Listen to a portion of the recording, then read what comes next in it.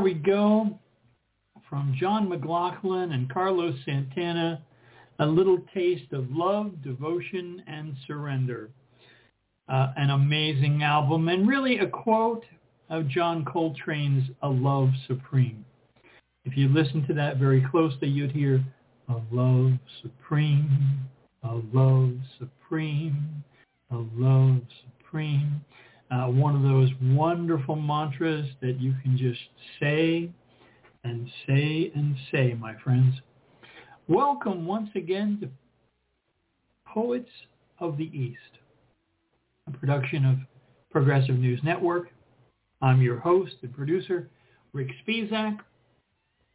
Unfortunately, our good friend Mircea dan Duta can't be with us today. He's in an undisclosed location where the internet connectivity is, let's say, just the other side of tin cans. So he won't be able to be with us, but that's all right. We have some amazing artists that have been interviewed, some poets of extraordinary talent. We have Misna Chanu, an amazing poet from India. We have Bronislava Volkova, a wonderful poet from the Czech Republic, and Rini Valentina from Indonesia. Each one a unique and powerful poet with subtlety, with wonderful language, and in addition to that, we are also bringing on, in about an hour, a wonderful poet from San Francisco named RoarShock. If you've heard his work, you know it's amazing. But we're going to try some technical difficulties, so we'll see what happens. We also may be joined by another poet, but we'll talk about that in a little while. So first, let me go to these three amazing poets, and we will, as always, talk to them a little bit, find out a little bit about them, and then we'll dig in and hear some of that amazing, amazing poetry. So here we go. This again is Bronislava Volkova, Misna Chanu, and Rini Valentina. Here we go. Ladies and gentlemen, on behalf of Poets of the East, Mircea dan Duta and myself, I want to welcome these three charming authors, poets, to Poets of the East.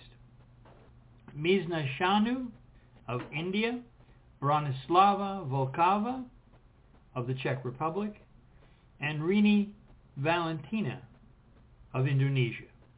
Bronislava, let me speak to you first. Can you tell us a little bit about how you got started writing? Oh, when I was a child, maybe 9 years old.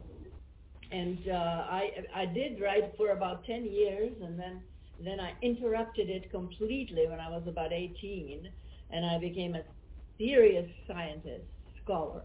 Oh, that's intriguing. Well, what did you study? Linguistics.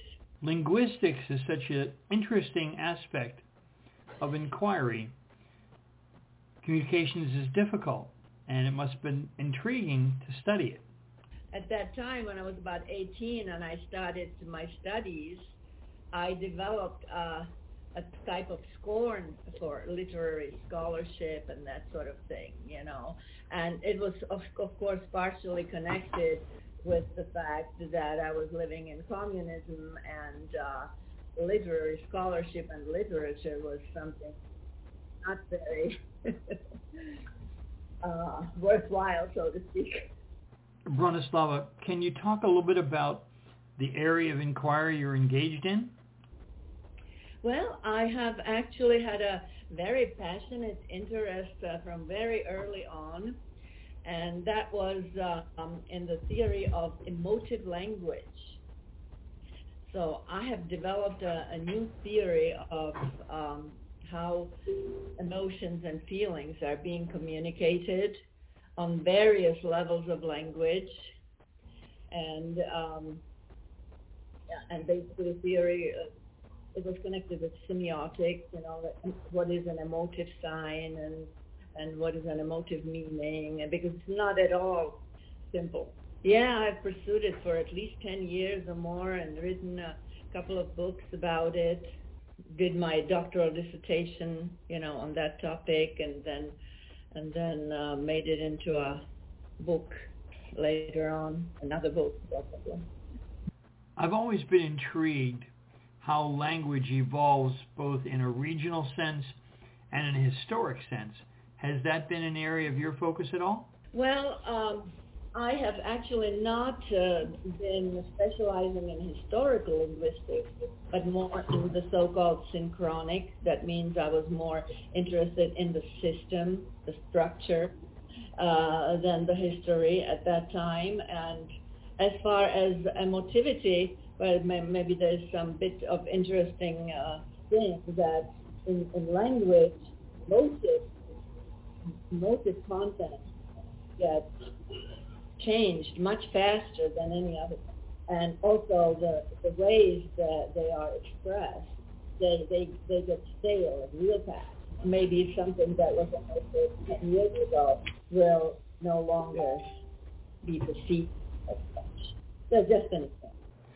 I imagine that any writer under the communist regime would have felt so constrained that I can completely understand why you turn to a scientific analysis of language, of communication, because the creative outlets were locked off and you couldn't really explore your creativity, so you turned to analyzing language. Does that make sense? Absolutely. Yeah, this was just, I was studying like an exact science, so they really couldn't it had nothing to do with politics. Probably partially why I chose it subconsciously. As you transitioned through your academic phase, I imagine that slowly poetry began to creep back in? No, well, I have been experimenting with various things, but I was always predominantly doing poetry. Because when I was young, I was reading Chekhov, for example, right? The stories of Chekhov. Then and there, I said, "Wait a minute, not quite up to this." Kind of hard to compete with that, Just can't compete with that. But that's just a little joke.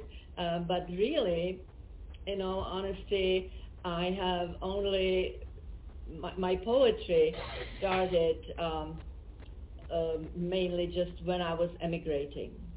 So I am really an exiled poet by definition, because even my first serious poem is connected with, in a way, my inner decision to go into exile. So when you left, it was Czechoslovakia, right? Yes, Czechoslovakia. At that time, it was Czechoslovakia. So were you traveling or in Europe, maybe Britain? No. I lived actually over 40 years in the U.S. 42 years. and I have just recently come back to Czech Republic. I'm in Prague. My family is Slovak on both sides. Oh. My daughter took a semester at St. Charles University in Prague and really enjoyed it and felt so very much at home. She said that it reminded her so much of my family, and she said instead of her coming home that we should all come over there, and I can certainly understand it. I see. It's very hard to decide yet. I left in 1974. Well, what was it like there at that time? What can you tell us? Well, it crumbled. It crumbled. It crumbled. Basically, you couldn't quite feel it in '69, but anytime after '69, it just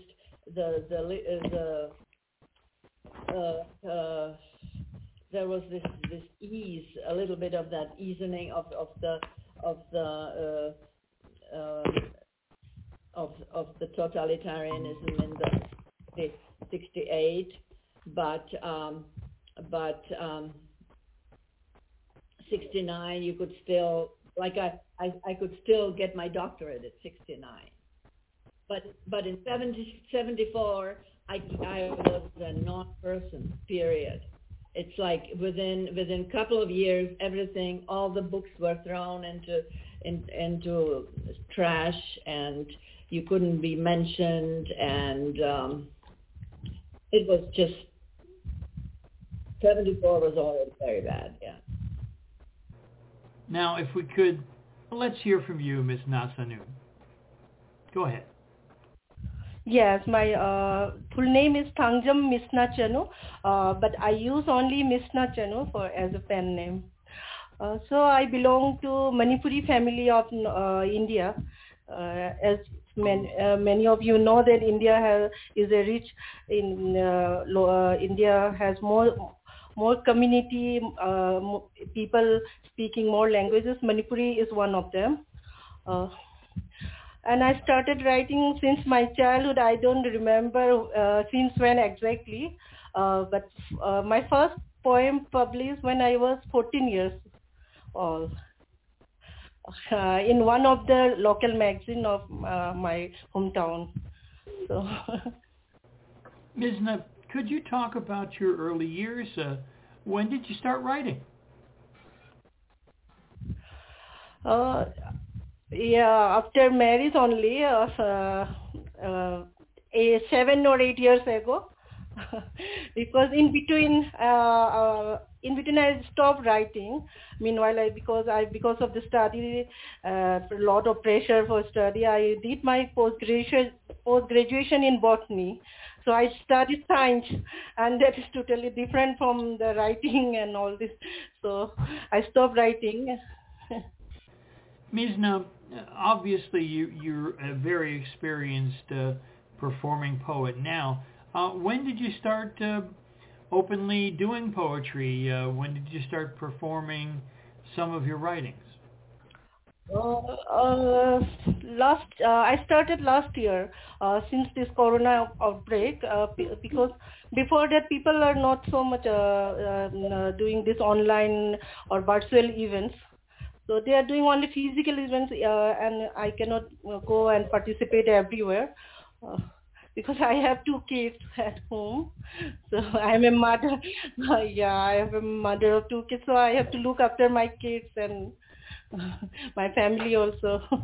So only last year after the corona outbreak, I started my first meeting on October or November 2020. I think, I'm not sure exact October or November.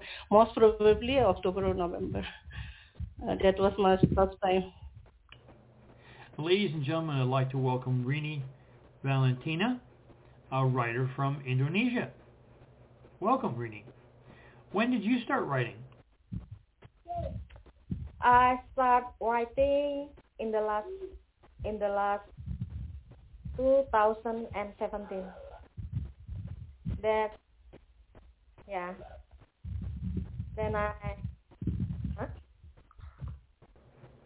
Rini, if you would tell us a little something about your writing. What are some of the topics you write about?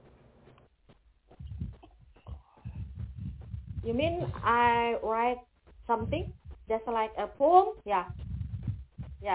I start writing a poem when I was young, but I never serious with my talent, and I begin serious when I'm almost 45 years old until now, and about 3 years I have been published almost 30 books until now. Yeah. 10. Thank you. 30. Yeah. Yes. Now I have been published 10 anthologies, international anthologies in Spanish and English, also in Indonesia. So where exactly do you live? Now I'm living in Indonesia and Yogyakarta. Yeah. No, Jakarta. Yogyakarta. A part of Indonesia. Yeah. Well, I think it's about time for some poetry. So how about if we start with Bronislava? Bronislava, would you read us some of your work? All right. I'm going to read a few poems from a book that I am getting ready to publish, which is called Where Everyone Leaves and Doesn't Back.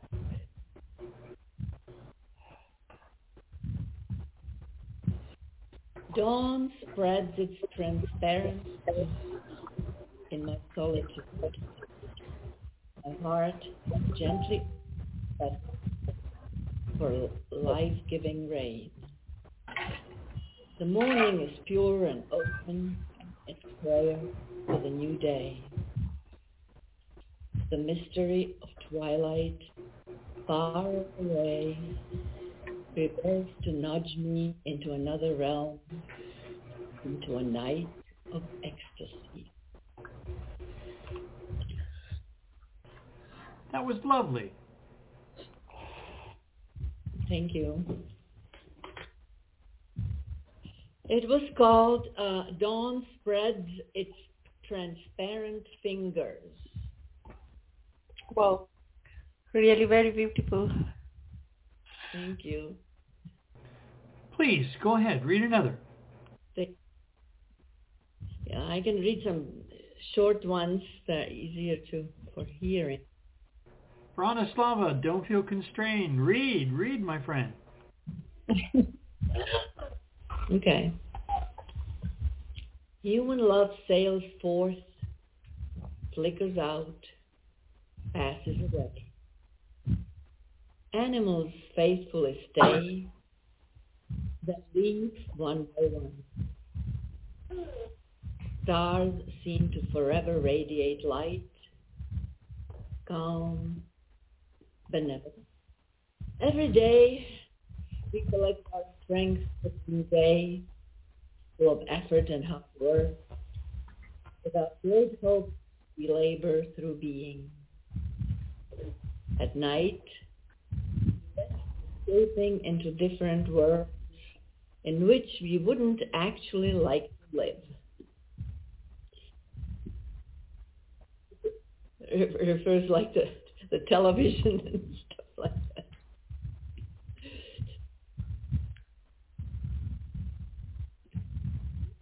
I love the quiet.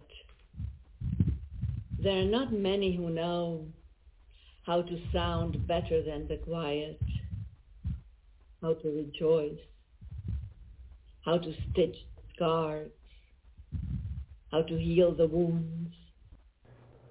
Okay? Sure. I'll be happy to. Once upon a time, the forest sang a gentle song of wakefulness and dreaming, and the bush hid its flame and longing for the next star in the bright sky.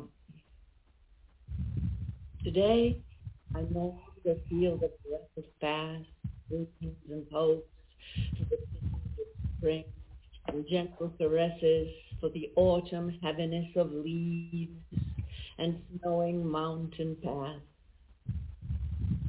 Passion has stilled. It has grown parched without resonance.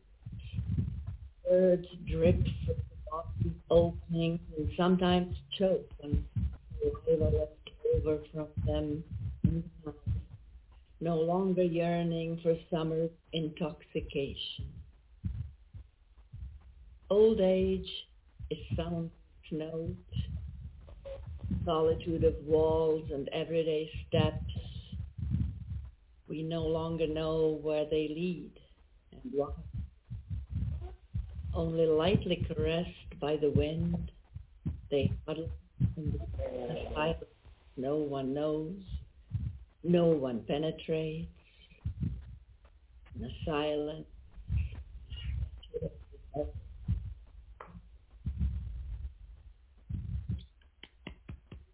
How about one more, Bronislava? Give us one more of your poems. Thank you. All right. I have arrived. This is my home. This is where I read my mind of eggshells. Here is where I sit in my core, all naked, all my own, all peace, all seed, all journey, motionless, there to be now and everywhere. I am one with you, everyone. I'm thrown into an embrace.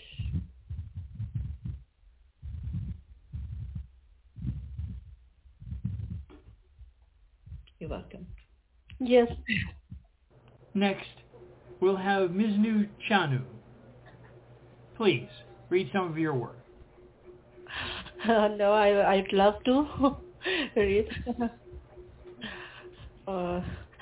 I'd love to read the poetry from my first published book, A Little Piece of Melancholic Sky, and I'm going to read the title poem first. A little piece of melancholic sky. A little piece of melancholic sky. This is all I have in this evening of life.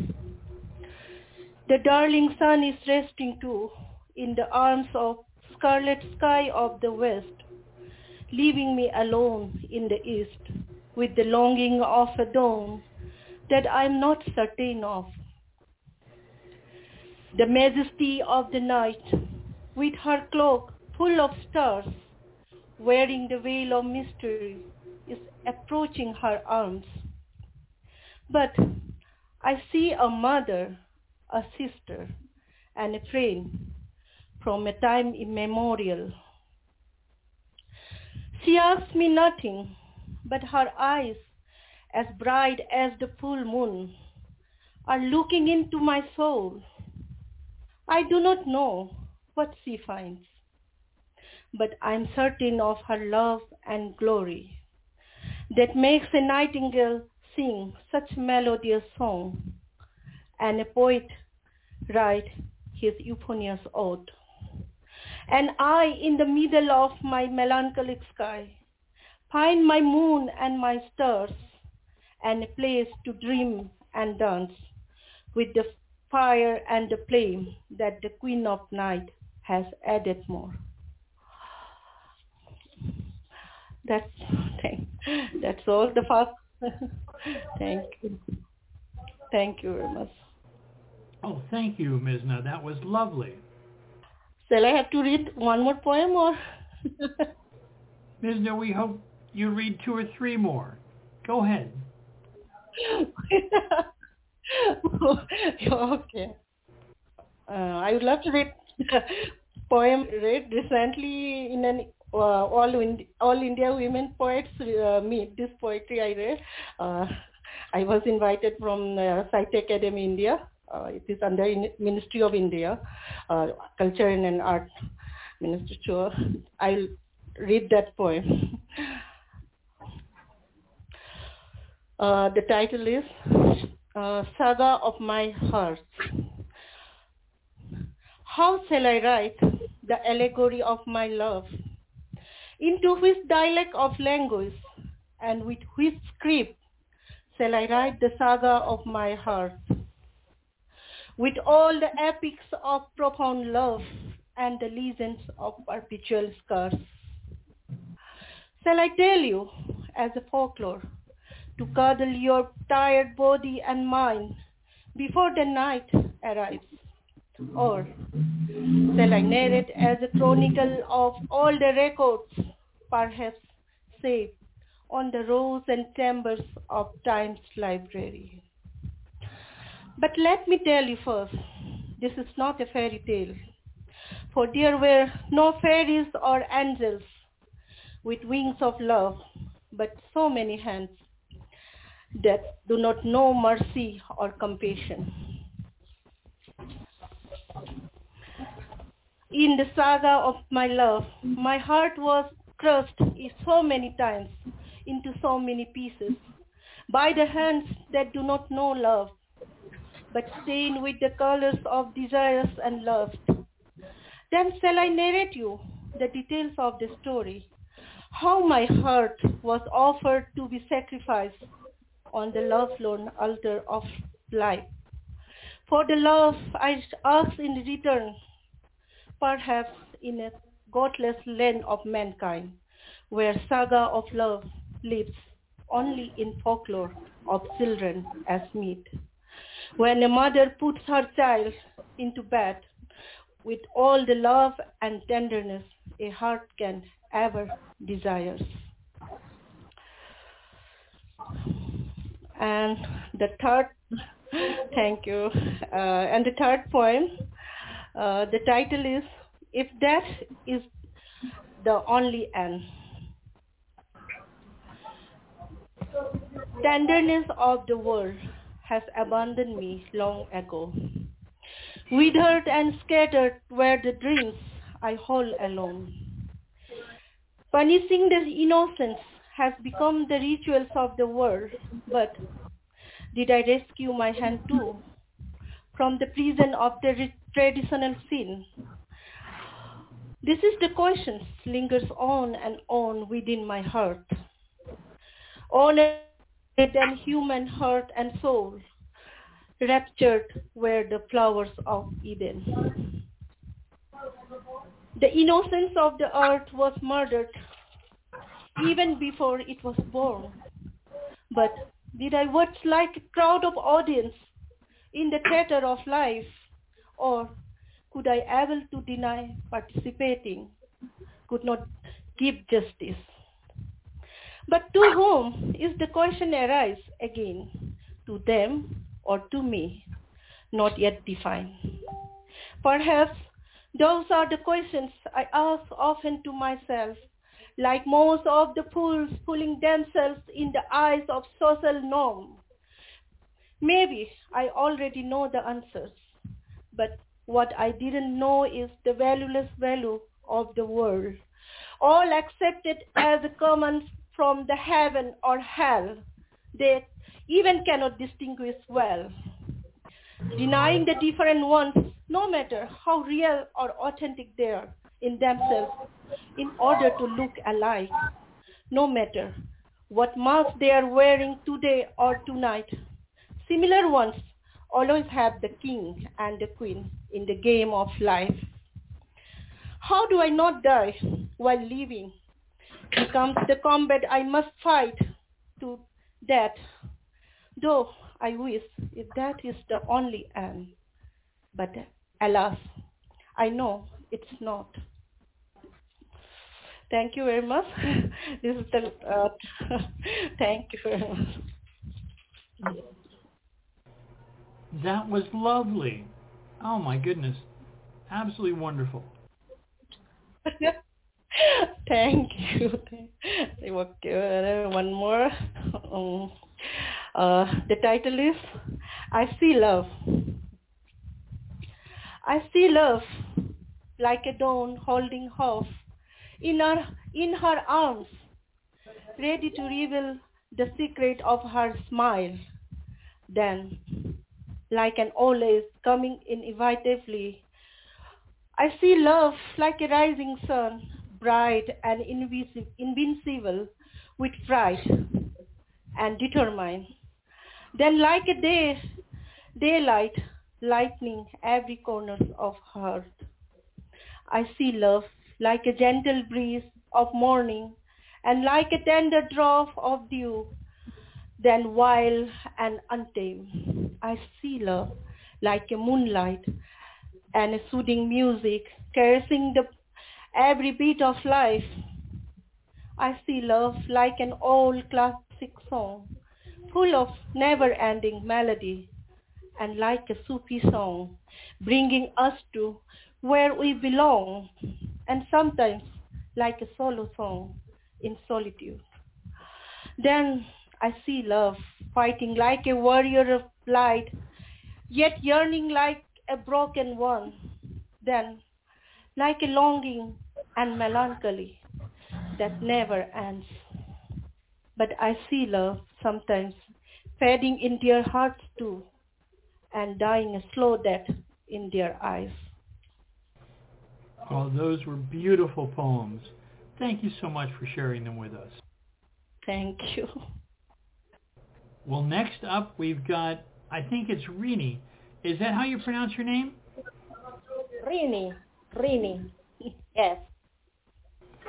Rini, would you like to read some poems for us now? I have prepared for my poem. Okay, well, the first poem, the title is Black. Black. Black, not the color of sadness, which often disturbs the sense of loss.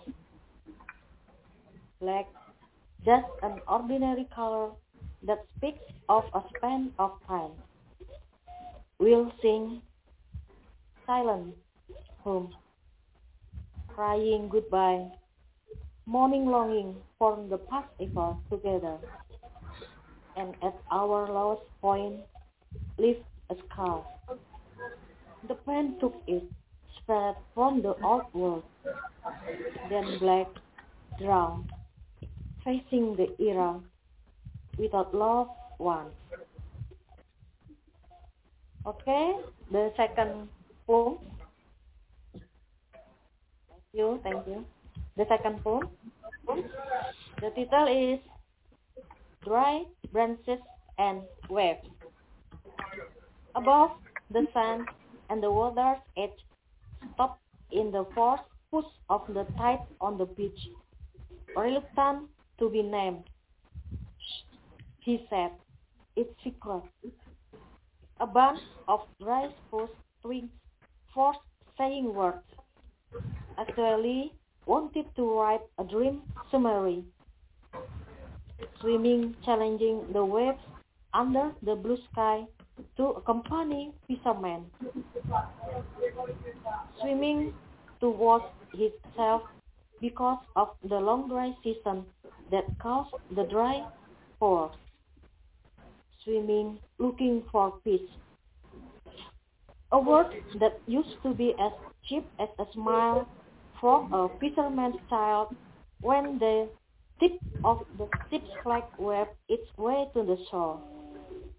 This was a sign that when night falls, his father will sleep beside him, bringing stories so that the eyes no longer hesitate to fly as high as the waves, bringing many kinds of fish.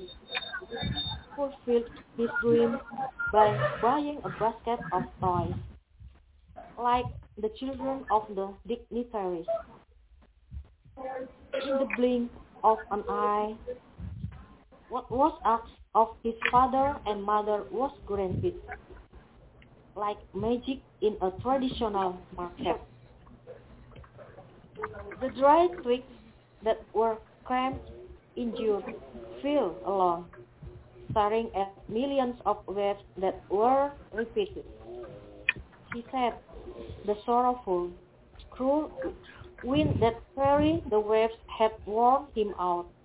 On black branches, dry, no longer beautiful to look at. Even his screams were always defeated, swallowed by the historical waves. He has no idea. When was the waves born? He did not know. when the black sand is completely dry without water. The old pine branch was getting old. When the dark side of humans forgot him, staring at him only as disappointed led them to sit under the ever-suffering pine tree trunk.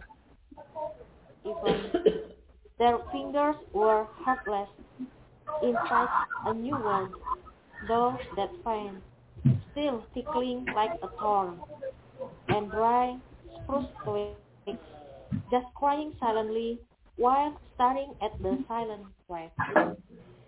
That was wonderful. Thank you so much. Thank you. My third poem. The sailor was my mother's lover.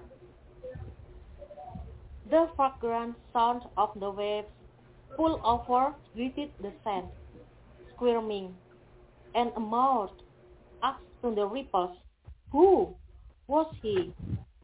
Reluctant to string the answers, the waves went slowly. The body was left behind, silent, still accompanied by the remnants of the ship's broken black wood. Last night, the fat sailor silent on black sand. He was my mother's lover, lie down stiff, bursted into tears, mom, embraced the remaining piece of taste in the soul. Yeah, it is a very, very sad poem. I think it's very sad poem. Okay, the last, yeah, the last poem. Can you give us one more, perhaps? The title is Heart-cling. Okay? Your longing screams tearing the silent thoughts that I have hidden. Your love song, flicking the desire to embrace your lips that often swing rainbows at the dark. Then my soul asks, why fall in love? While the pupil of my eyes is far from yours, even though your skin never laments my steps, which often feel lonely. But I fall in love. Then I let the night arrange my dreams. I just let the moon argue with the stars, judging the love that grips the soul. Stop up my own fuses, because your love has ruined my calm, wrapped my fingers.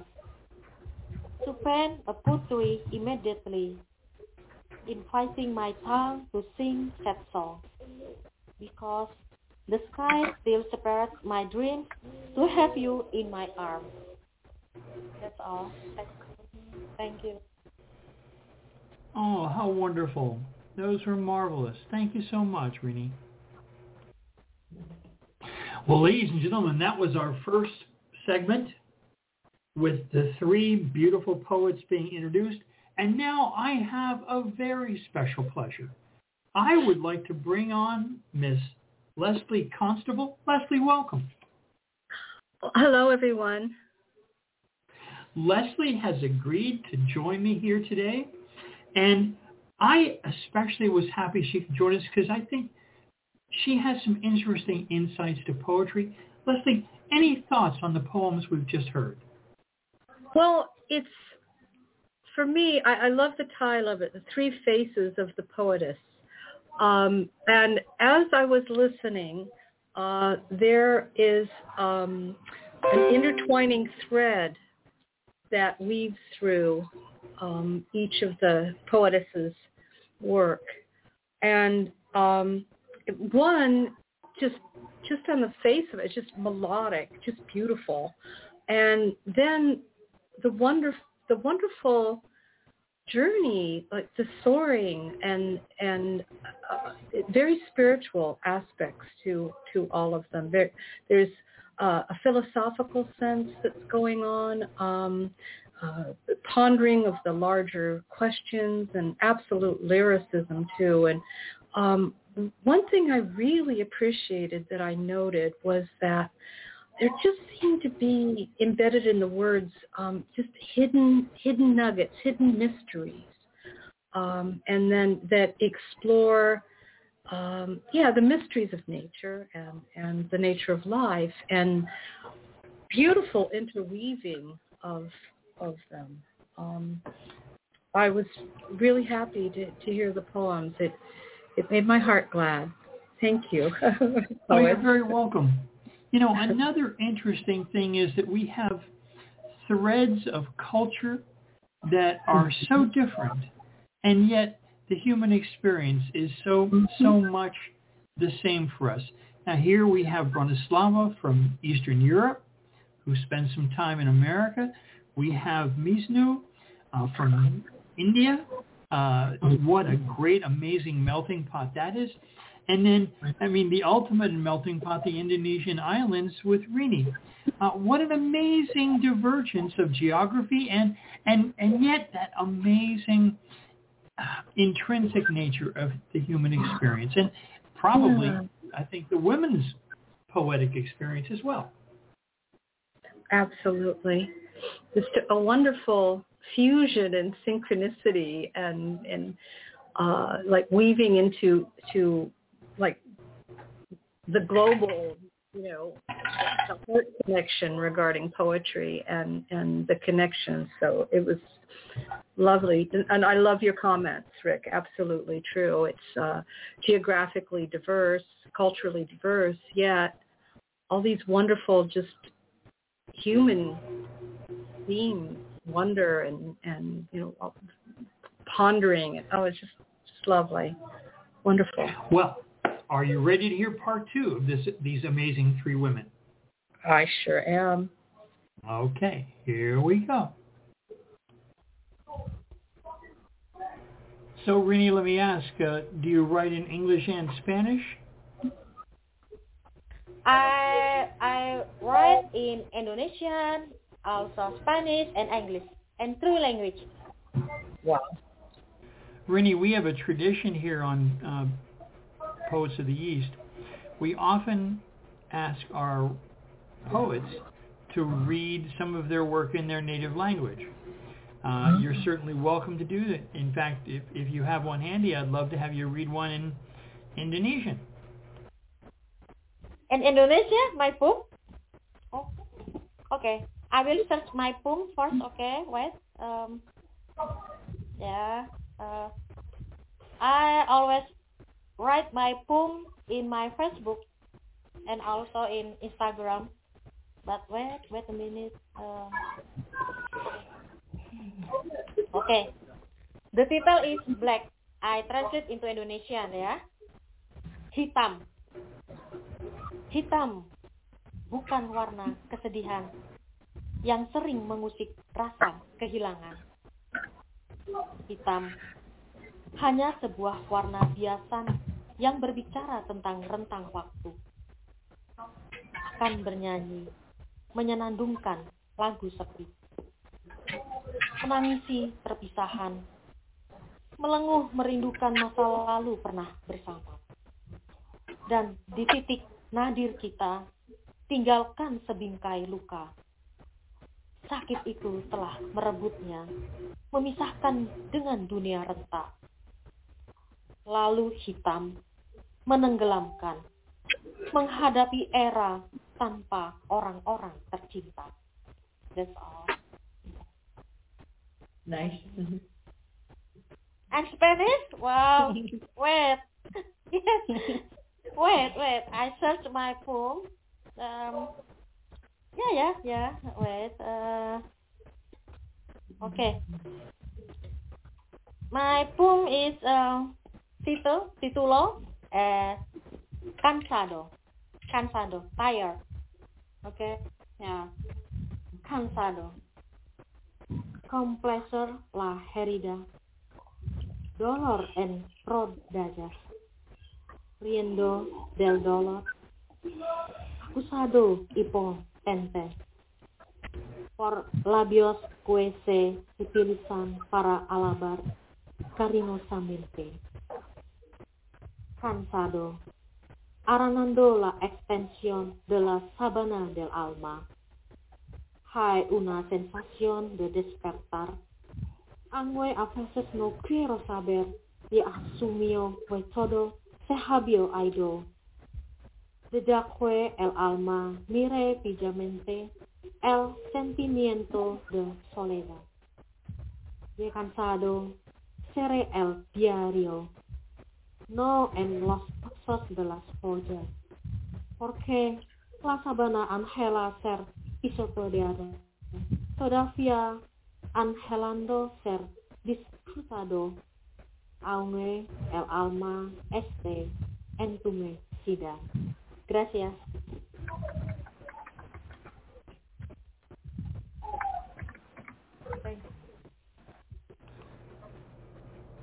Bronislava, could you read us another one?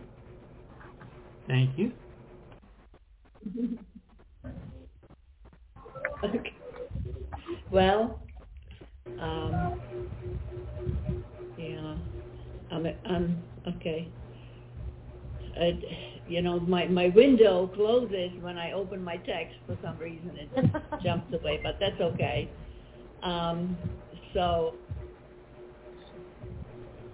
if you grab the window and push it down or minimize it, you can then get access to the poetry behind it. Thank you. So I will read then a few more poems in English, and I actually predominantly write in Czech, and I also translate myself. I'll have to find one. Quiet Witness. This is for my little dog Punchi, who died last year. Quiet. My voiceless witness has left, without warning, without lament. All at once his strength failed him, and he was silent, without explanation, to the inevitable course of events. He will still accompany me daily for some time to come, as if he were here. And then less and less, until it becomes difficult even by a thought.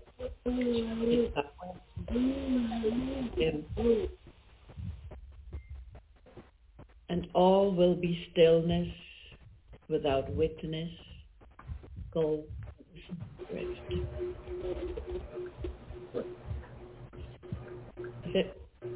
There's some noise somewhere.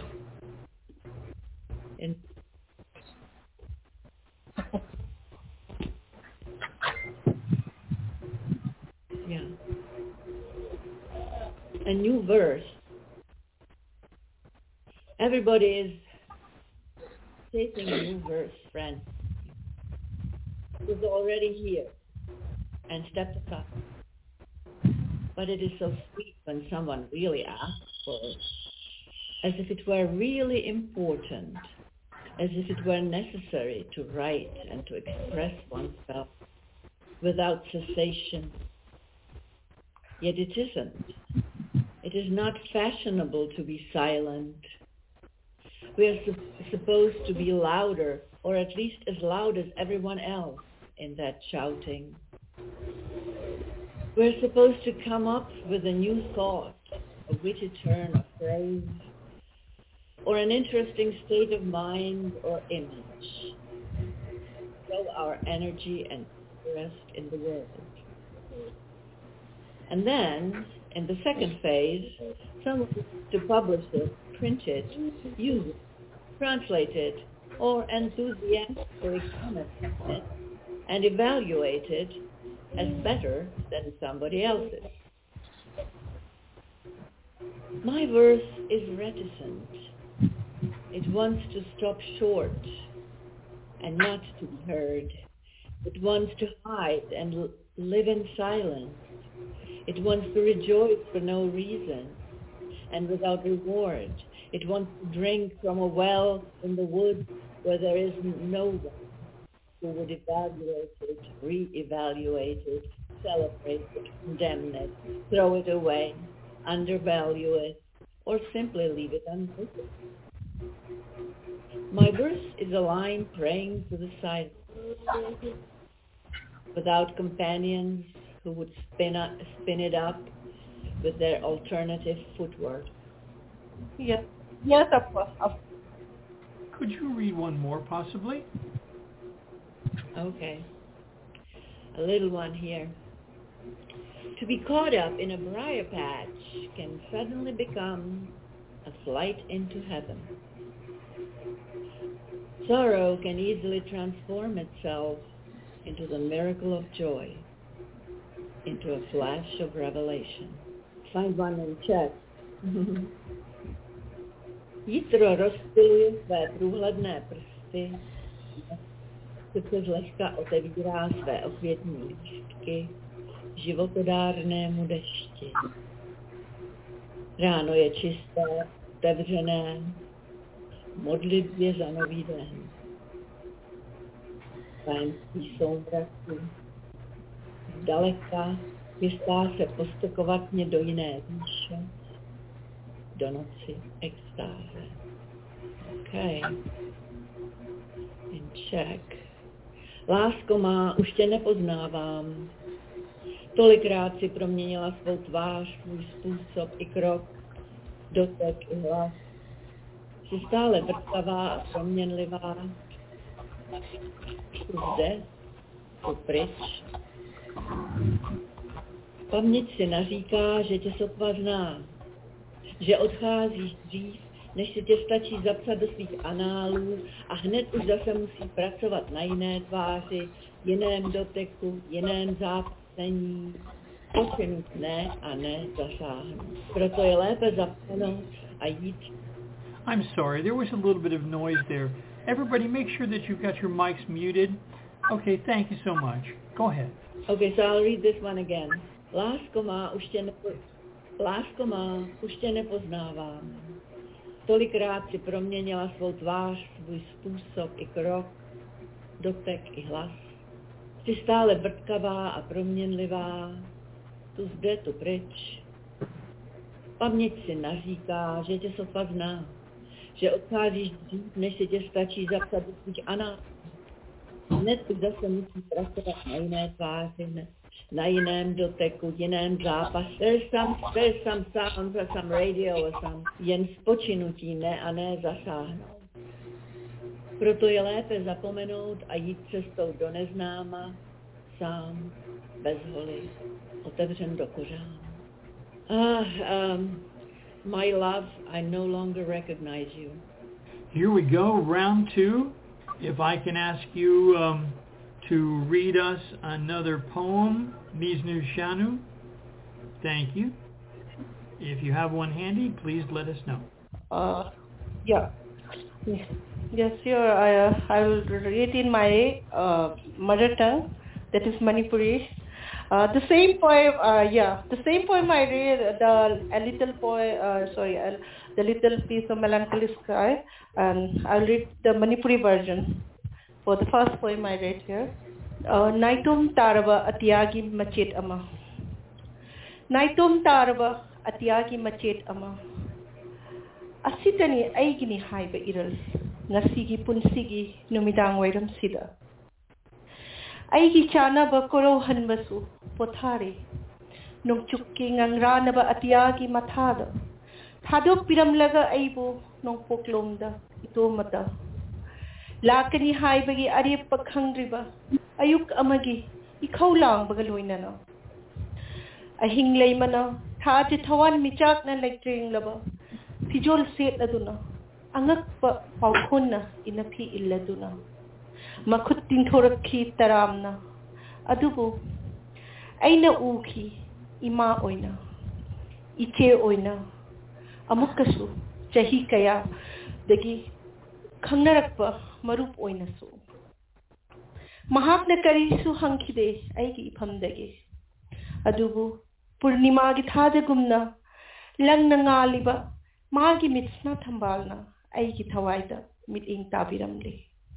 Ay di khangkhide mahak na karibu ukhige adubu asimadi arepani mahak kinungsiba amasung matik magulni khoi ning kekla busu khoi thum naraba isai shakhalliba aduga kabising busu sumat ningai oiraba saishat ihanbiriba aduga aina aigi naitum taraba atiagi mayaida thengnarui aigi thaja thawan michakku mangbagi jagoi khuthek tambagi lamdam ama ahing leimana hapiramba maira amati mairi galoinana.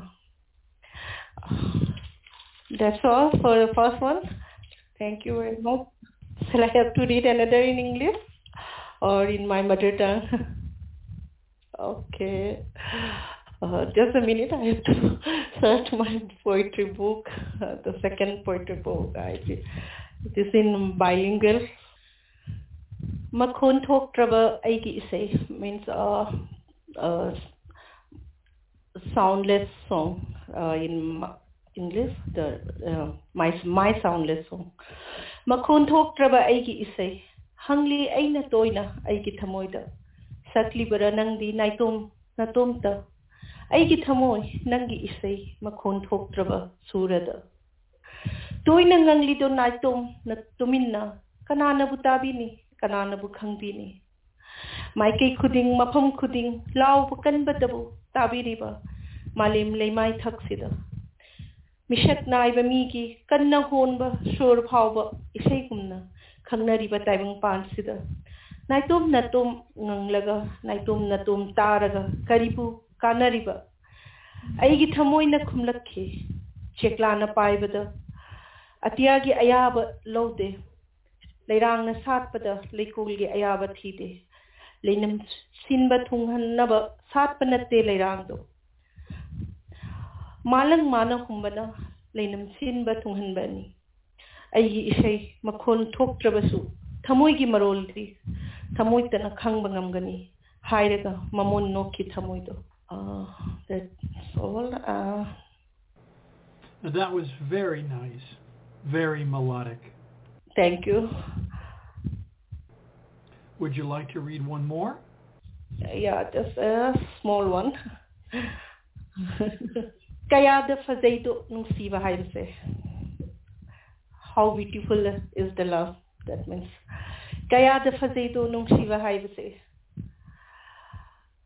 Kariguma amatta sunide napamdagi nangbu nungsidabagi ayaba phawba nikhide asum nungsikhi kya da fazeido nungsiba haibse. Karigumba amattasu paamkhide napamdagi nangi pukningda leibagi leifam phawba adubu nungsikhido lapna asum nangbu kaya da fazeido nungsiba haibse pithokpa khakta khangbase madugi mahutta thamkhide karigumba asa amattasu kaya da fazeido nungsiba haibase nungsibada ngamkhai leitraba nungsibase. Shall I read the English version of this one?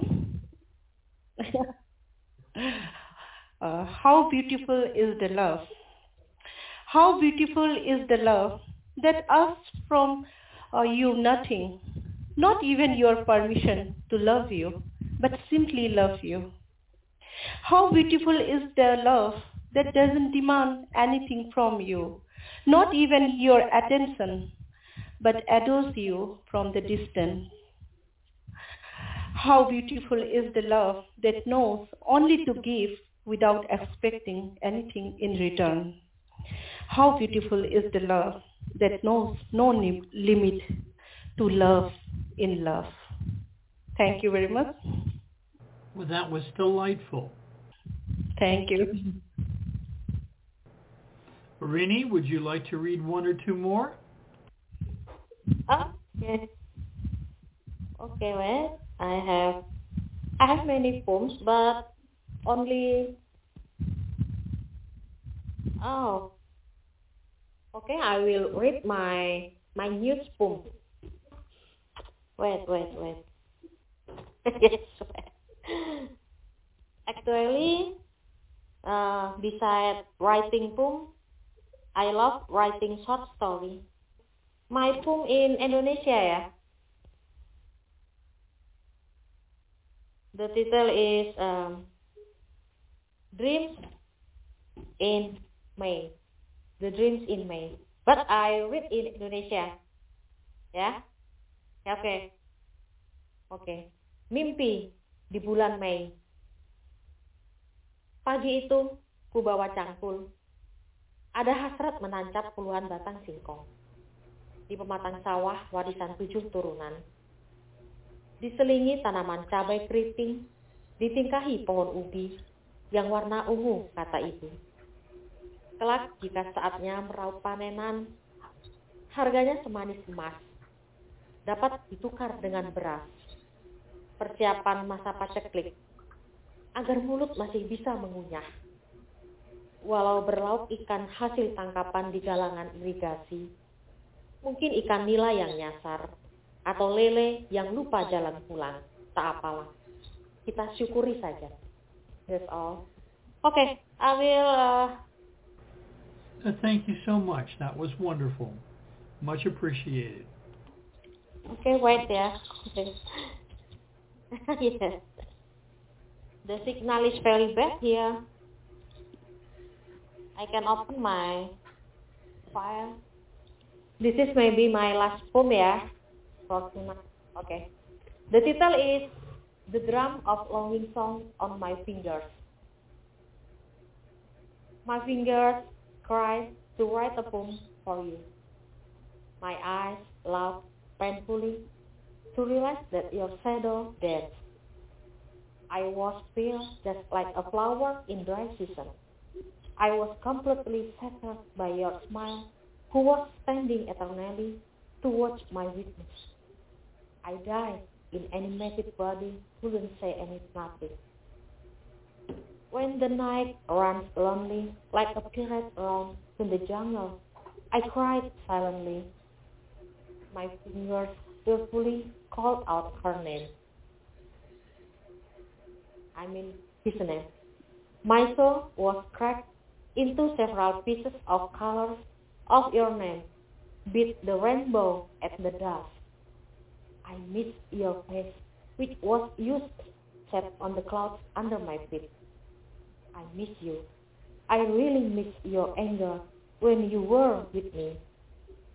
I wrote my longing that tormented my eyes, looking for you, looking for your shadow among my 10 fingers. I sang the mourn of the fireflies in the day. I think as a young poet, they should try to read, write their opinion. They can read about human feeling, social, culture, etc. By poem. You know, poem can make people Bronislava, I'd like to ask you a question. What insights might you offer a young poet at the beginning of their career when they ask, is it worth it? Should I do this? Is my writing good enough? What would you say? I'd say it's really not about what's worth or not. You may never know. But just do what you enjoy doing and try not to worry about whether you are, considered poet or not. You will kind of feel it sooner or later. And if you're not a poet, you will simply drop it by itself because you just won't enjoy it enough. Thank you very much. Much appreciated. Ms. Nu, what do you say when asked by a young poet, should I do this? Is it worth it?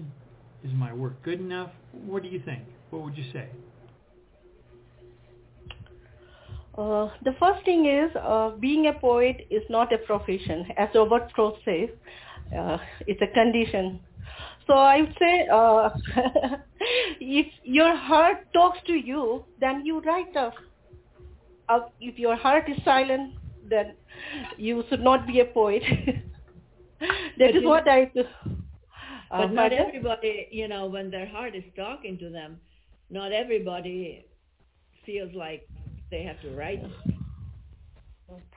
Yeah, that's the thing. But I think writing poetry is not a passion for me. It's like a call, and I listen to that call.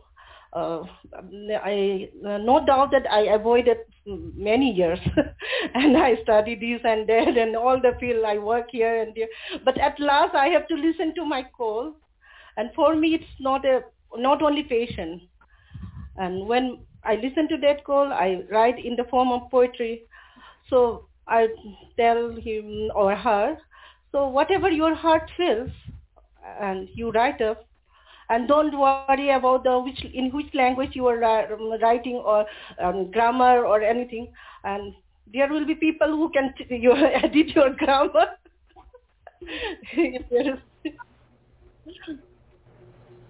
Thank you so much. Your insight is much appreciated. Rini, what do you think? What advice do you have for young poets? No, not, but I am just like, I cannot write if even someone gives me theme or say to write. I write when I feel like to write. Even I run from the shower sometimes to write up. And when I didn't find anything, I took my daughter's notebook and write it up. I'm just like that. While cooking even, I start writing. I left the stove and I start writing. Otherwise, I'll forget what I want to write. Do you write when the spirit hits you? Do you write every day? When do you write? My hobby is writing. So when I have idea in my brain, sometimes I write directly, and sometimes I keep in my mind. Then after I have time, I read all. And yeah, you're welcome. I want to thank you all for joining me. It's been marvelous listening to you, hearing your thoughts, listening to your poetry, whether in English in your own or in your own language. It has been a delight. Thank you so very much. Thank you, one and all. Thank you for the a pleasure. Good night from Indonesia. And I'd like to say something to you. I'd like to say thank you. I didn't say in the beginning. I forgot to say. That happens to me sometimes. And I got a little nervous in this online event or live. This is not live, so it's okay. So I want to say thank you from my heart. And yes, we all thank you for. Thank you. It's really nice to be here in this evening and meet my sister Rini and my respected poet. I can't see the name. How did? Okay. Oh yeah. Thank you. Well, ladies and gentlemen, that was some really amazing poetry from three women from across the globe. Lesley, what were your thoughts on this amazing conclusion to these three women? It very inspiring, and I really appreciated the questions that you asked, Rick, on what would each of the poets tell a young aspiring poet. There were a lot of things I learned. I liked, I forget who said this because I was just in the mode of listening. If your heart is silent, you should not be a poet. Which one of you said that? That was wonderful. That was Misna. Yeah. Yeah. Lovely. Right. And just wise words, heartfelt words, and I also am always interested where the poem comes from and inspiration. So it was a real treat to hear that the poem would come, I think it was with Rini, along with the cooking. That was very delightful. I'm not going to let this moment go by without saying you speak as a very superb and talented poet yourself. So she's giving you some wisdom right from the horse's mouth. Let me do one more amazing thing. You know, this has been a tremendous show already. And yet we have one more surprise for you, ladies and gentlemen. From the lovely San Francisco city, we are bringing you RoarShock. RoarShock, welcome, sir. Hi there. Can you hear me? We can hear you fine, sir. Oh, I that's do want to excellent. mention we have Lesley Constable with us as well, and we both Hello, have Lesley. Hi, RoarShock. Really good hearing you. It's good hearing you too. We're going to double team you, buddy. That's cool. We're both going to ask you some questions, and I tell you what, none of them will draw blood. Oh, okay. So, my first question that I'd love to ask my poets is, when did you first start writing? And the second part of that, it's a two-part question. When did you know you didn't have a choice? When did you know that, by gum, you were going to be a writer? Talk a little bit about the young RoarShock. Gotcha. Yeah. I can answer that fairly precisely. I knew that I was a poet when I was 15. That's when I made that career choice. Uh-huh. And obviously for the money. No, I had a lot of adjustments to make as I came up against the realities of being a poet, and I did not take the academic path that many poets do.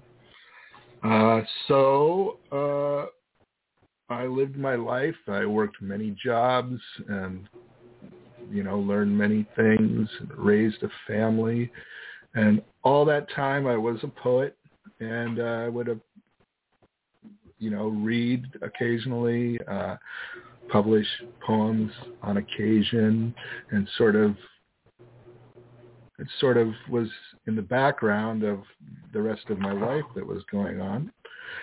And then 2020 happened, and the pandemic hit, and we were isolated, and the silver lining turned out to be the online poetry renaissance since about March 2020. Yeah. And that has been, that's worked out pretty well for me. And I've met both of you, Rick and Lesley, and dozens of other poets around the world, and that is very gratifying, and also have an opportunity to present my work. Now, let me ask you one of my other favorite questions. No one can say the most, but let me ask you what, especially when you were younger, what poets impressed you? What poets were gatekeepers and opened up new worlds to you?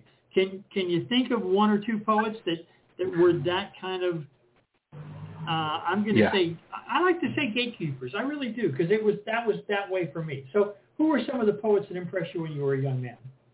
Yeah, and so to follow up on that, I'm basically on the same page, the same path now as I was when I started out. It's the same poets that I'm interested in, particularly currently, as back then. I'm still informed and following these poets.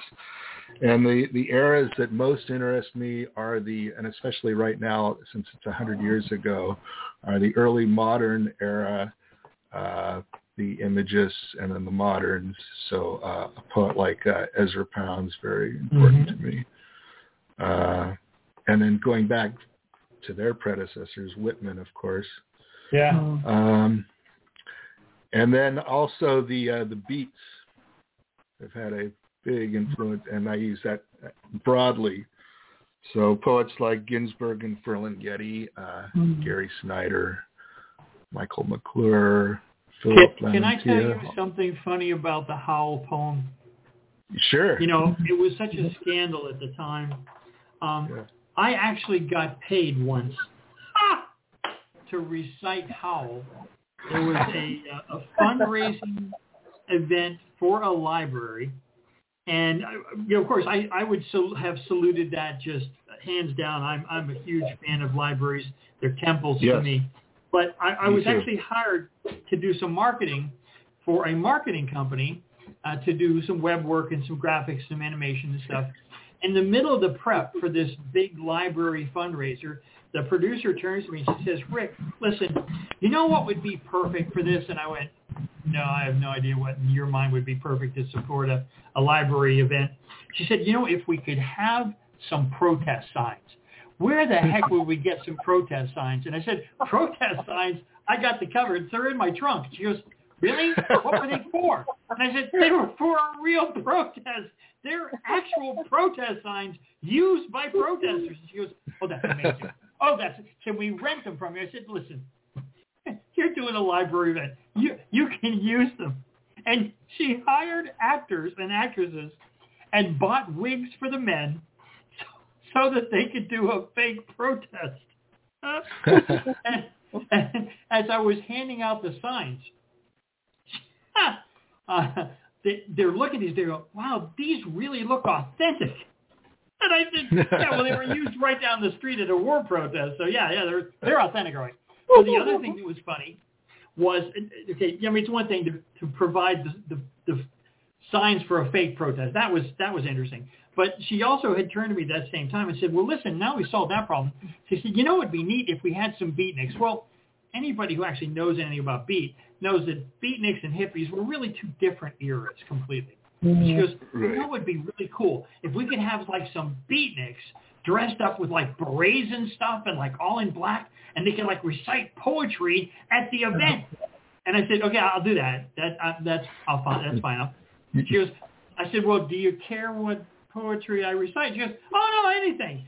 So I got paid, and I recited Howl about 12 times. Wow. That's awesome. That's a good one. And Rick, I'm not surprised to hear that your trunk of your car was full of protest signs from actual protests. How would you guess that? Well, listen, I don't know. Let me ask my colleague Lesley. I bet you have a couple questions for our friend RoarShock too.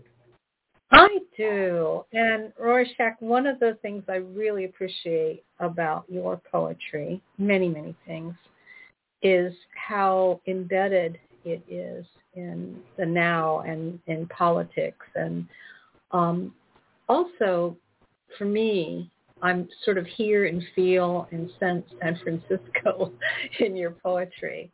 It's got an aboutness in it that, So one of the questions that I always have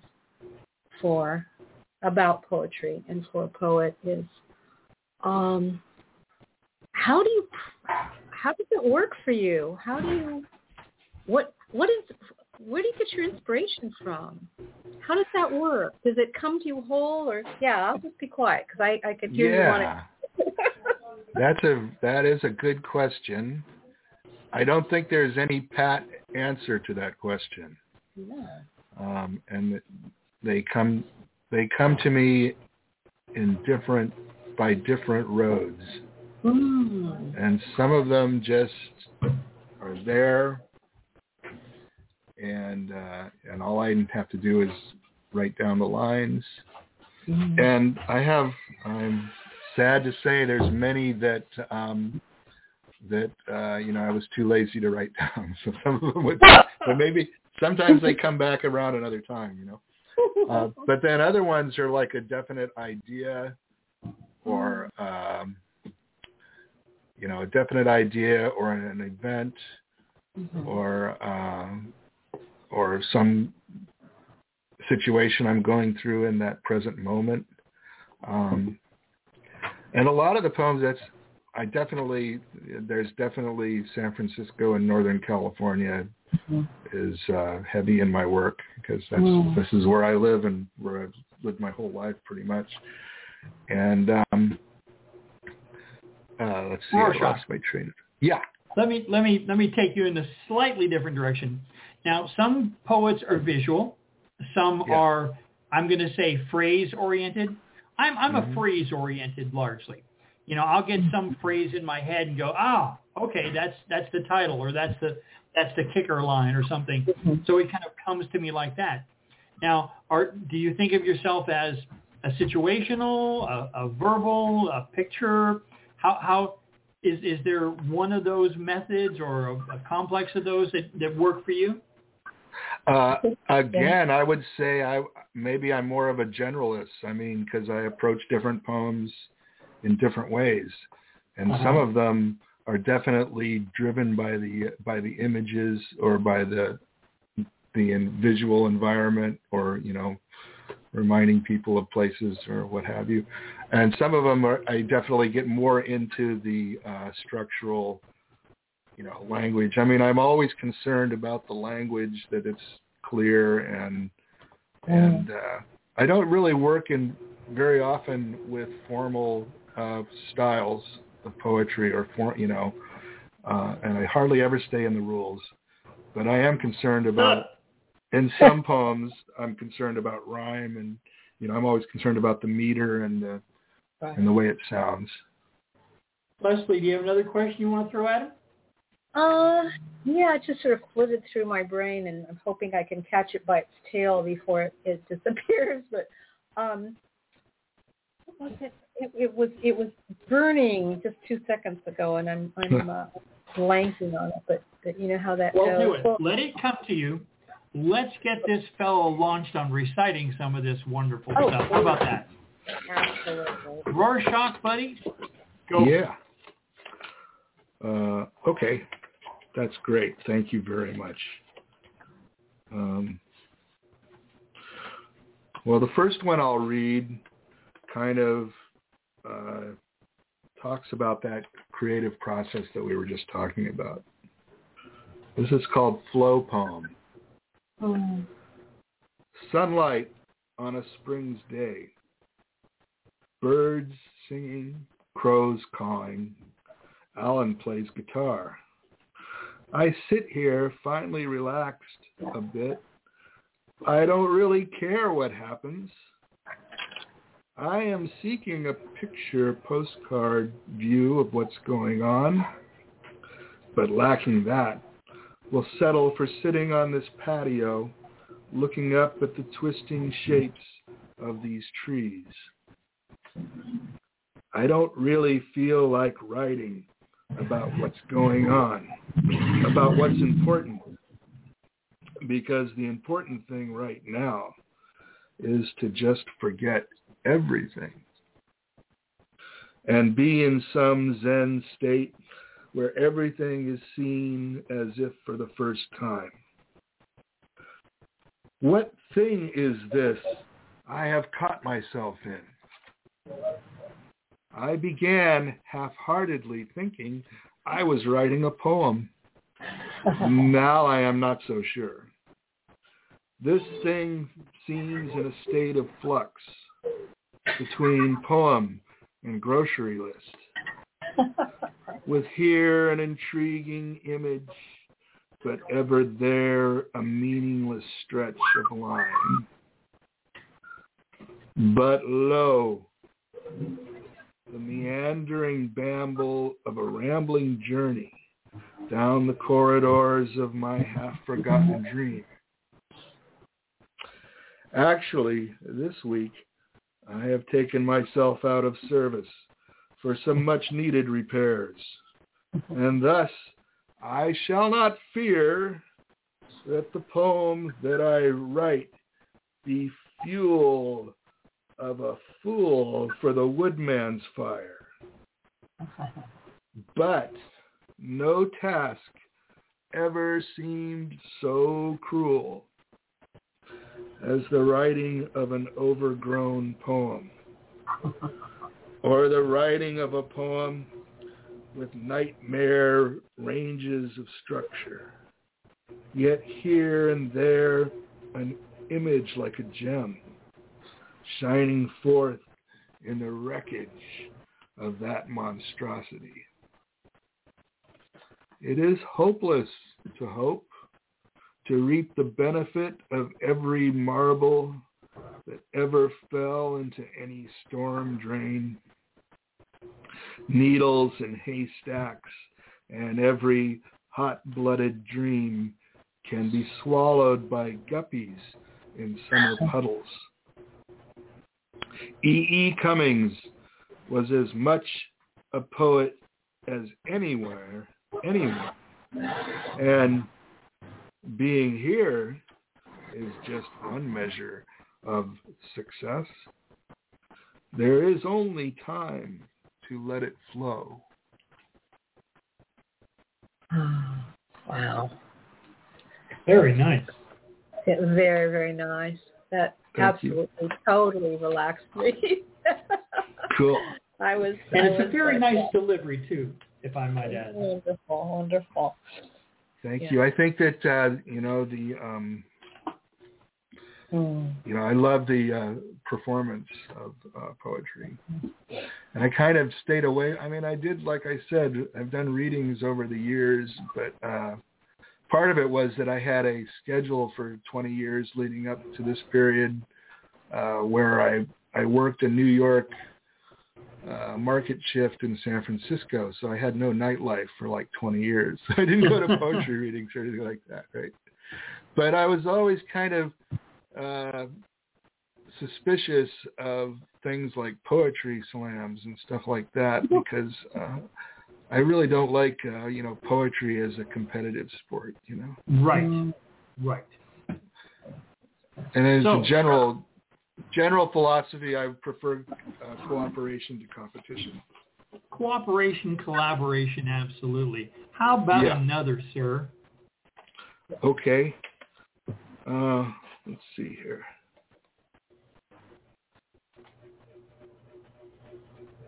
This one's called Firebird. From the fire's ashes, the phoenix shall rise again. Phoenix, life, death, and rebirth. Broken hearts around broken fires. Were you once a druid? I have seen your eyes dark in the firelight. These trees cast weird shadows. Have you seen the shaman? Dancing, arms flying.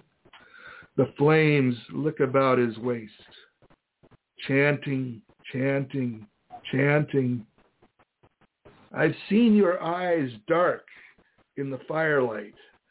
The flame bird rises up all at once alive. That which dies can live again.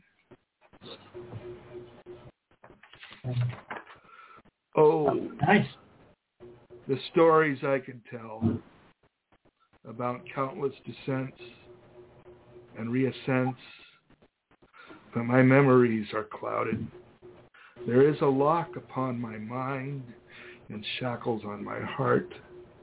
How I wish that I could burst them and rise up again like a phoenix, all golden and red, bathed in flame.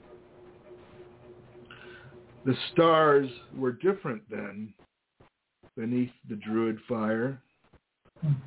Were you there? Some of that light seems to reflect from your eyes. Could the phoenix leap again out of the fire into the full bloom of memory?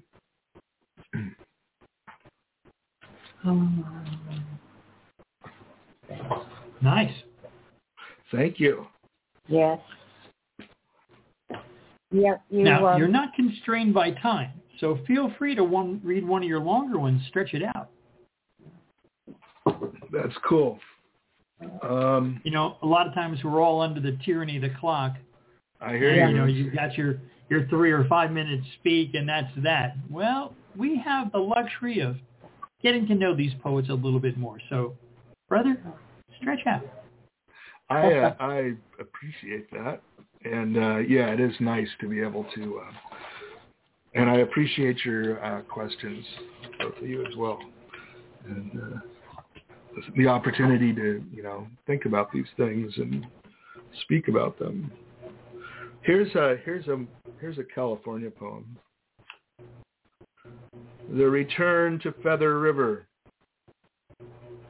Long time we ride up California highway to Feather River. 2 students, 1 teacher, 1 poet. We stop and eat at the Muffin Treat and then continue across the valley, Indian summer, harvest time, watching the tomato trucks roll by. Looking up at the dingy blue sky, crisscrossed with the vapor trails of jets. Another truck with wood slate sides and bright red juicy tomatoes, belching black smoke. Tall corn swaying in the wind at the edge of the highway. We begin to climb, Volkswagen Bug, laboring up the steep mountain grade. The suddenly blue sky, deep high blue sky, crisp breaths of air. Stop by the roadside to stretch arms and legs, walk upon piled granite. Down through Pine Valley, Truckee to Quincy, small bubbling river, late afternoon sun. White and gray cloud, cold wind. Stewart swerves to miss a squirrel, adrenaline rush. Wide, grassy valley, small town, whitewashed houses, chili and coffee at old cafe. Stuart and Kevin eat pie, kneel in the car. Outside, a fat highway patrol officer watches us from across the street while he buckles on his gun. Feather River Canyon, cattle grazing, controlled fires burning. Evening coming on, gray rock, green trees browning with autumn.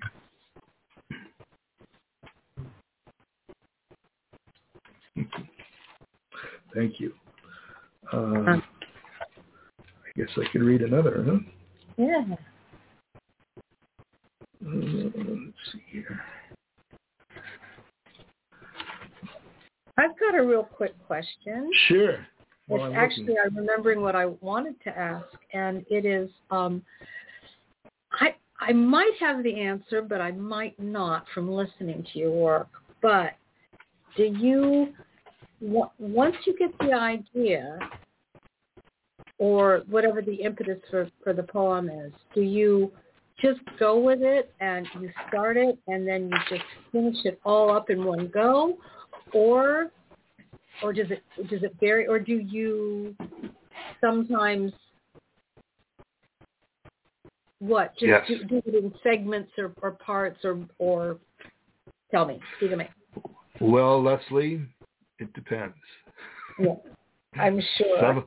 Some of them just are right there, but and then a lot of my work. I mean, I've been doing new work, but a lot of what I'm also doing, I feel like it's alchemy. It's like I've been, distilling. I've been going through. I've been cataloging my work, and sometimes updating poems. Oh. And I think a poem, they're never set in stone. They're always available to be updated. Oh. So you go back into them. Sometimes. Wow. That's fascinating. And so I'm sure it's just as the poem talks to you about it, or you have this conversation with the poem. It's like, what do you think? Is it something like that, or you just sort of, as you're going through things, you just I need to continue on, or I need to Well, also, I mean, I am able to stand apart from the poems at this point. Mm-hmm. That was not always the case. But even a poem that I've just written, I'm able to view it sort of outside. So it's sort of the poet and the editor, perhaps. So and that's very handy, I'll tell you. It's not like, oh, I can't change one word. It's like, well, maybe I can. Maybe this should be updated and it'll be better.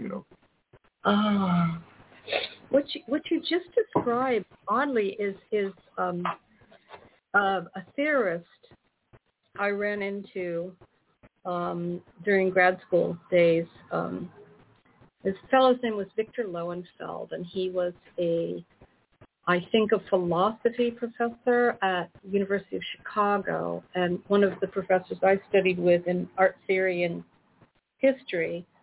That was his mentor. I'd sort of heard of him before, but Lowenfeld's an interesting character, and he threw out this whole idea of his work was in perception, which is really sexy stuff. It's wonderful stuff. And so he threw out this idea of there are different ways of perceiving, and he made it very, very simple in that, say, the question he would ask is, when you're dreaming, do you see yourself as an actor on the stage, like projecting, seeing yourself, or are you a camera and you're just seeing what you would see out of your eyes? Isn't that fascinating? Indeed. And he called it haptic perception, and for the life of me, I don't recall which was what, and it's because people who came after him sort of modified his theory. So if you're ever interested in it, just go to Victor, I think it's Victor with a K, Lowenfeld. But I like that idea of that sort of multiple point of view, and then with you, I almost like I said, I almost sense that you're in a coffee house somewhere in San Francisco. At least in a dream. Yeah, you're paying attention, and so my question is, what are you guided by?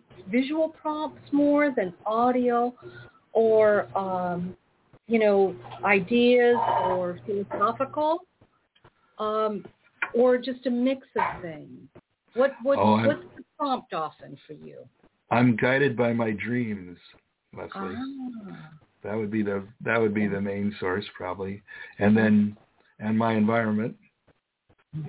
Whatever I'm observing from my over my espresso in the coffee house. And certainly plenty to observe. Absolutely. Yeah, it's almost like it's like a big stew pot of dreams. And you get to Indeed. Well, speaking of a stew pot, or at least pot, my brother, I'd like to offer you one of my poems that I do very rarely. Oh, absolutely. But it's one that harkens for so many of us the West Coast consciousness expansion. It's my little tribute to marijuana. It's called Medicale Medicinale Marijuana. So here we go. And this is for you, my brother. Thank you. The first rough joint, swollen and choking. The friendly circle, friends daring, some dear dread danger, sharing a confidence from hand to hand, from lip to sip, even in balance, from hind to mind, caring, careful, measured moments of miraculous Mary's hot breath. Leafy green or dried and dusty brown, bush buds or leaves the jagged reaching, leaves mind sees replace out open-minded signs, the interruptive stems, the blast berries of brown beetles seeding bombs, flowering buds, golden bowing bundles of bright brain food, rude to break up stodgy drops of thoughts. Leafy powder, pinch to pipe, that first forest time, sitting, friended in the woods, off the road, mere mute minutes from the madness, then the giggles, the gladness came, the raining gales of honest home-baked humor, cage-breaking, bar-bending, balloon bubbles of blue-gray, brain-shaking, noise with joys. Did the sleeper awake? What did it take? How gradually the thought unclots. 10 turn global grander seas, scenes unveiling prevailing schemes, larger circles concede. Indeed, the creed replaced with grace. Papers, drapers, rappers, clappers, brain-breaching snappers, saps, sainted sapient seekers, tricking treaters, remove the tile-tasked masks, sifting on an album book, the look as seeds tumble south. Please plant these striving lives to solid soils embrace. Place bright roots reaching consciousness, uncontaining brain rockets from these short sections of fine leafy selections. Are your papers in order? Are they gummed? Are they favored to match the merry march? Who has papers? Who has the catching march matches? Who can roll the droll tally troll? Mighty merit badges for new age's sages, skilled among the circle's pride, pure brotherhood builder at the ashes complaint. The rituals, the victorious, glorious victuals, find the source, sift the course, separate the weeding seeds of need, and the stem tides camped ride. Those massed explosive spasm reveal revelry in the deviltry of tiny shirt-stained holes. Who knows what incense the fire's wires flow, twitch tumbles of volcanic passion, humble, ashy, crumble, spray. Whose pitch part plan of the tribal circle clan? Who knows and who doesn't? Who knows the codes, rows, the rules, tools, rolling papers and pipes, the types of pipes, the glassy gas, the gong bong, the casual co-opted tobacco pipe, corn cob, meerschaum, or the special antique clay, from bitty metal nettle disguise to bright blasting plastic bombs, from recycled fruity station, ordered orange to apple pipe, to metal tipped toilet paper tubed roll. The concert scene where you brought jays to burn and yearning, jarring jays to share the dare, crackling on the firing line, from handing man to partial seatward chum and row-wise warder. No hoarder, high is the wide true with lining hidden lies, subdued for you. The wide array of trays of colors and textures, dark green, pale green, dry, cracking, sticky brown and amber, reddish, pale green, leafy, pressed rock solid, powdery to sticky piney pitch. The itch, loose baggy leaves or rosy red bud with whiter trim delight. Papers, zigzag, flavored, strawberry, coconut, thin, fragile, heavy as canvas, the Frenchy fine, toppers working stiff, old friend of 1.5, 1.25, or just the serious and solitary one to daring share. The sunlight repeals the stealing ash, and you bowl and roll a joint that draws well and doesn't run even. The burning bud draws well without sending failing, falling, orange, golden glitter hail, and the debris that doesn't shower your sweetheart's knees with charming, bejeweled sparks.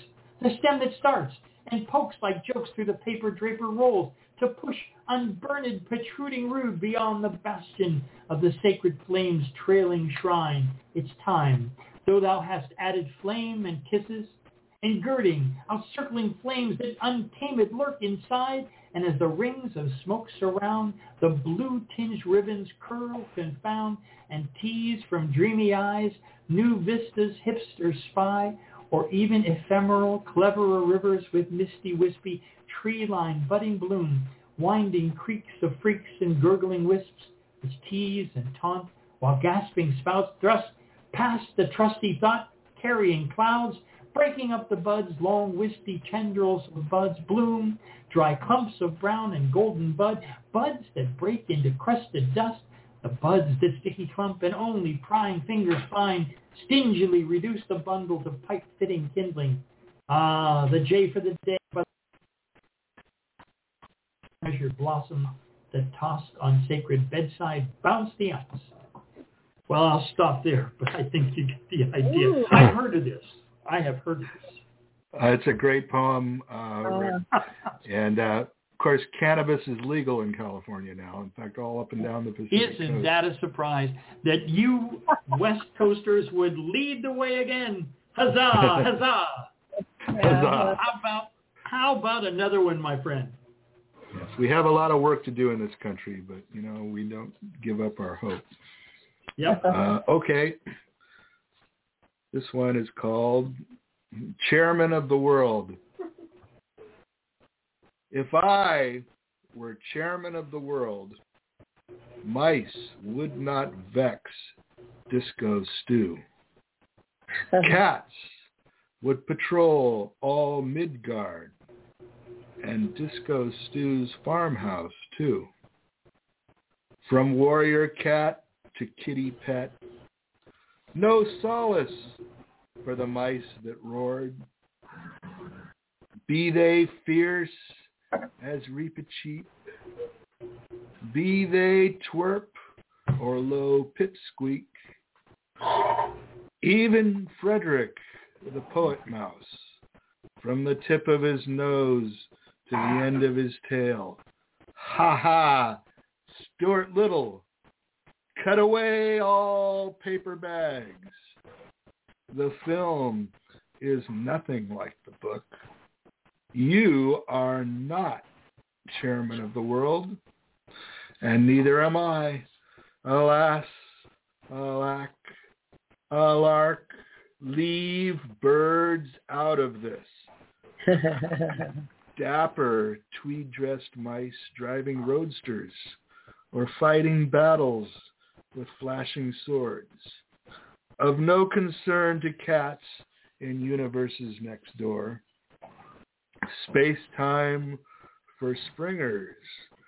Schrodinger, are you alive or are you dead? I like you, cat. I will call you Kim. Now go and catch those mice. Replied the cat, I will call you Lush. I will call you Sot. No is kitten, is cat. Name is Kim. And along with Orange Dudley and Tabby Cats Max and Mo, Mama Kitty too, cat goddess rest her soul, and Queen Silvara, regal and aloof, in the forest of Kim. All send greetings, Disco Stew, so do not be downhearted. Your mice shall soon be thwarted, swatted down. Your home again a sea of tranquility when those mice are gone. Yours, in jest, chairman of the world. Bravo, sir. Bravo. Thank you. You see we have a few minutes left. Can I read another? Please do, sir. No, I want to hear. We've got 10 minutes easy. I know, and we're going to put them to good use. Burn them up. This one's called, and here's a more contemporary one. This one's called, well, the other one wasn't that old either. But this is We Are the Pomegranate. Now has come October, the harvest mostly in, the last radishes dug from the ground, the last green tomatoes wrapped in paper and stored in the pantry. On the south side of the house, the pomegranate tree droops beneath the weight of fruit. I watched them grow all through the solitary summer, small green bulbs to large red balls. Out of the unexpected blue, cosmic transmissions on the social web, where 2020 introduced me to many dozens of brilliant, supportive poets, spatially dispersed around the planet, but all caught in this same damn year. I am contacted by Paul Jolly, one of the first poets I personally knew when we were students at Maybeck High School in Bruce Henderson's poetry class. It had been 45 years since we last spoke together. Paul was returned at last to old Berkeley after decades working the halls and lobbies in Washington, D.C., and all that time away from poetry, but now returned with all his great sincerity. We exchanged video links of our readings and books via U.S. mail. We met virtually in cyber chat, bridged that great distance, at least in 2020, between Berkeley and Martinez. In pleasing synchronicity, I had just been thinking of Paul, maybe a day before his contact, remembering that time he approached me at Maybeck in Trinity Hall and held forth two halves of a pomegranate, the myriad bright red seeds gleaming, glistening under the high ceiling lights. "We are the pomegranate," Paul said, laughing, and I laughed. For us, "We are the pomegranate" became a catchphrase, a metaphor. And I also told Paul Jolly back in 1975 that it was the title of a poem. Majid harvests the pomegranates before they bend the tree to breaking. 2 huge baskets. These will be good until February, as was 2019's harvest this year, when we are in a new year, 2021, and 2020 has been endured, and the lucky have survived. Yeah. 2020, still a few weeks to go. Fingers crossed. All nervous spells and incantations. Breathe right, relieve stress, and whatever boosts immunity. Mm-hmm. A nervously dry November, waiting for California rains to douse the parched land, knock down the wildfires for a while the United States had the highest turnout election for president ever, and over 70 million voted to re-elect President Donald Trump. But more than 80 million voted for Joe Biden and in the necessary states. But Trump claimed fraud, and as has been the case for years now, disputed the factual basis of reality. And his fans backed his claims on no other authority and absent any objective evidence. Perhaps the weirdest behavior in utterly weird 2020. Meanwhile, the pandemic sickened and killed thousands and thousands in the United States and around the world, and Dummkopfs gathered and marched from Berlin to Washington to Sturgis, South Dakota. Hell no, we will not wear masks. More reason why I am staying in until this year is safely past. But we are the pomegranate.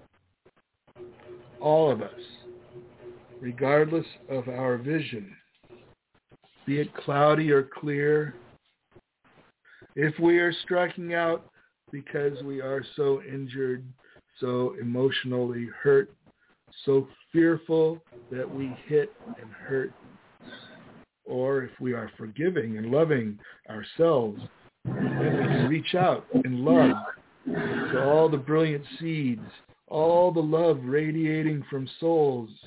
We can help and heal all together now. Love is all we need. And the pomegranates growing again next year and every year. Let the seasons roll around. We are the pomegranate. Bravo. Yeah. Bravo. You covered a lot of territory with that. Wow. Wow. It was a delight to share it with you. Thank you. Yeah. My brother, one of the questions I like to ask before I let my wonderful poets leave is, if you're approached by a young poet and they wonder, is it worth the effort? Are they good enough? What's the poet's path like? What do you say to a young poet who's unsure of the road ahead? I would encourage them to go with their muse. I mean, if they feel that they need to write poems, they should do that. And how deeply you go into it, that's for each individual to decide. You know, it's not easy. I mean, it's definitely not easy, and you have to be able to adjust your expectations and like in my case, you know, be prepared for the long haul. Well, brother, thank you so very much. Lesley, you have any final statement or question for RoarShock? Well, I think introducing Victor Lowenfeld, I think that I would say that RoarShock, you are a mix of both. Yes, I think in terms of your perception, maybe I'm being a bit fresh with this, but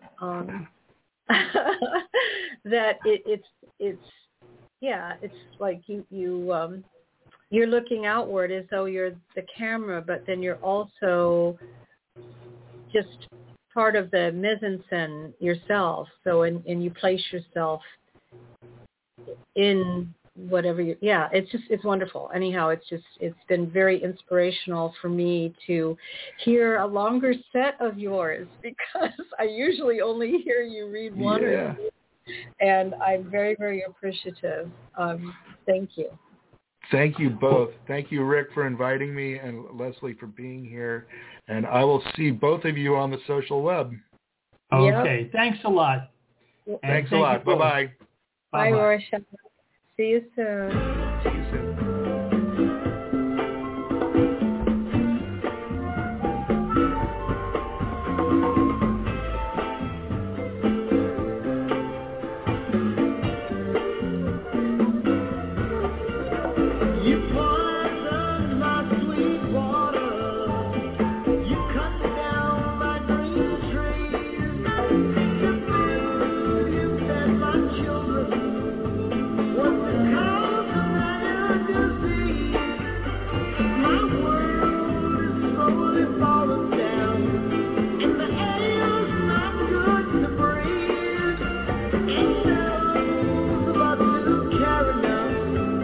We have to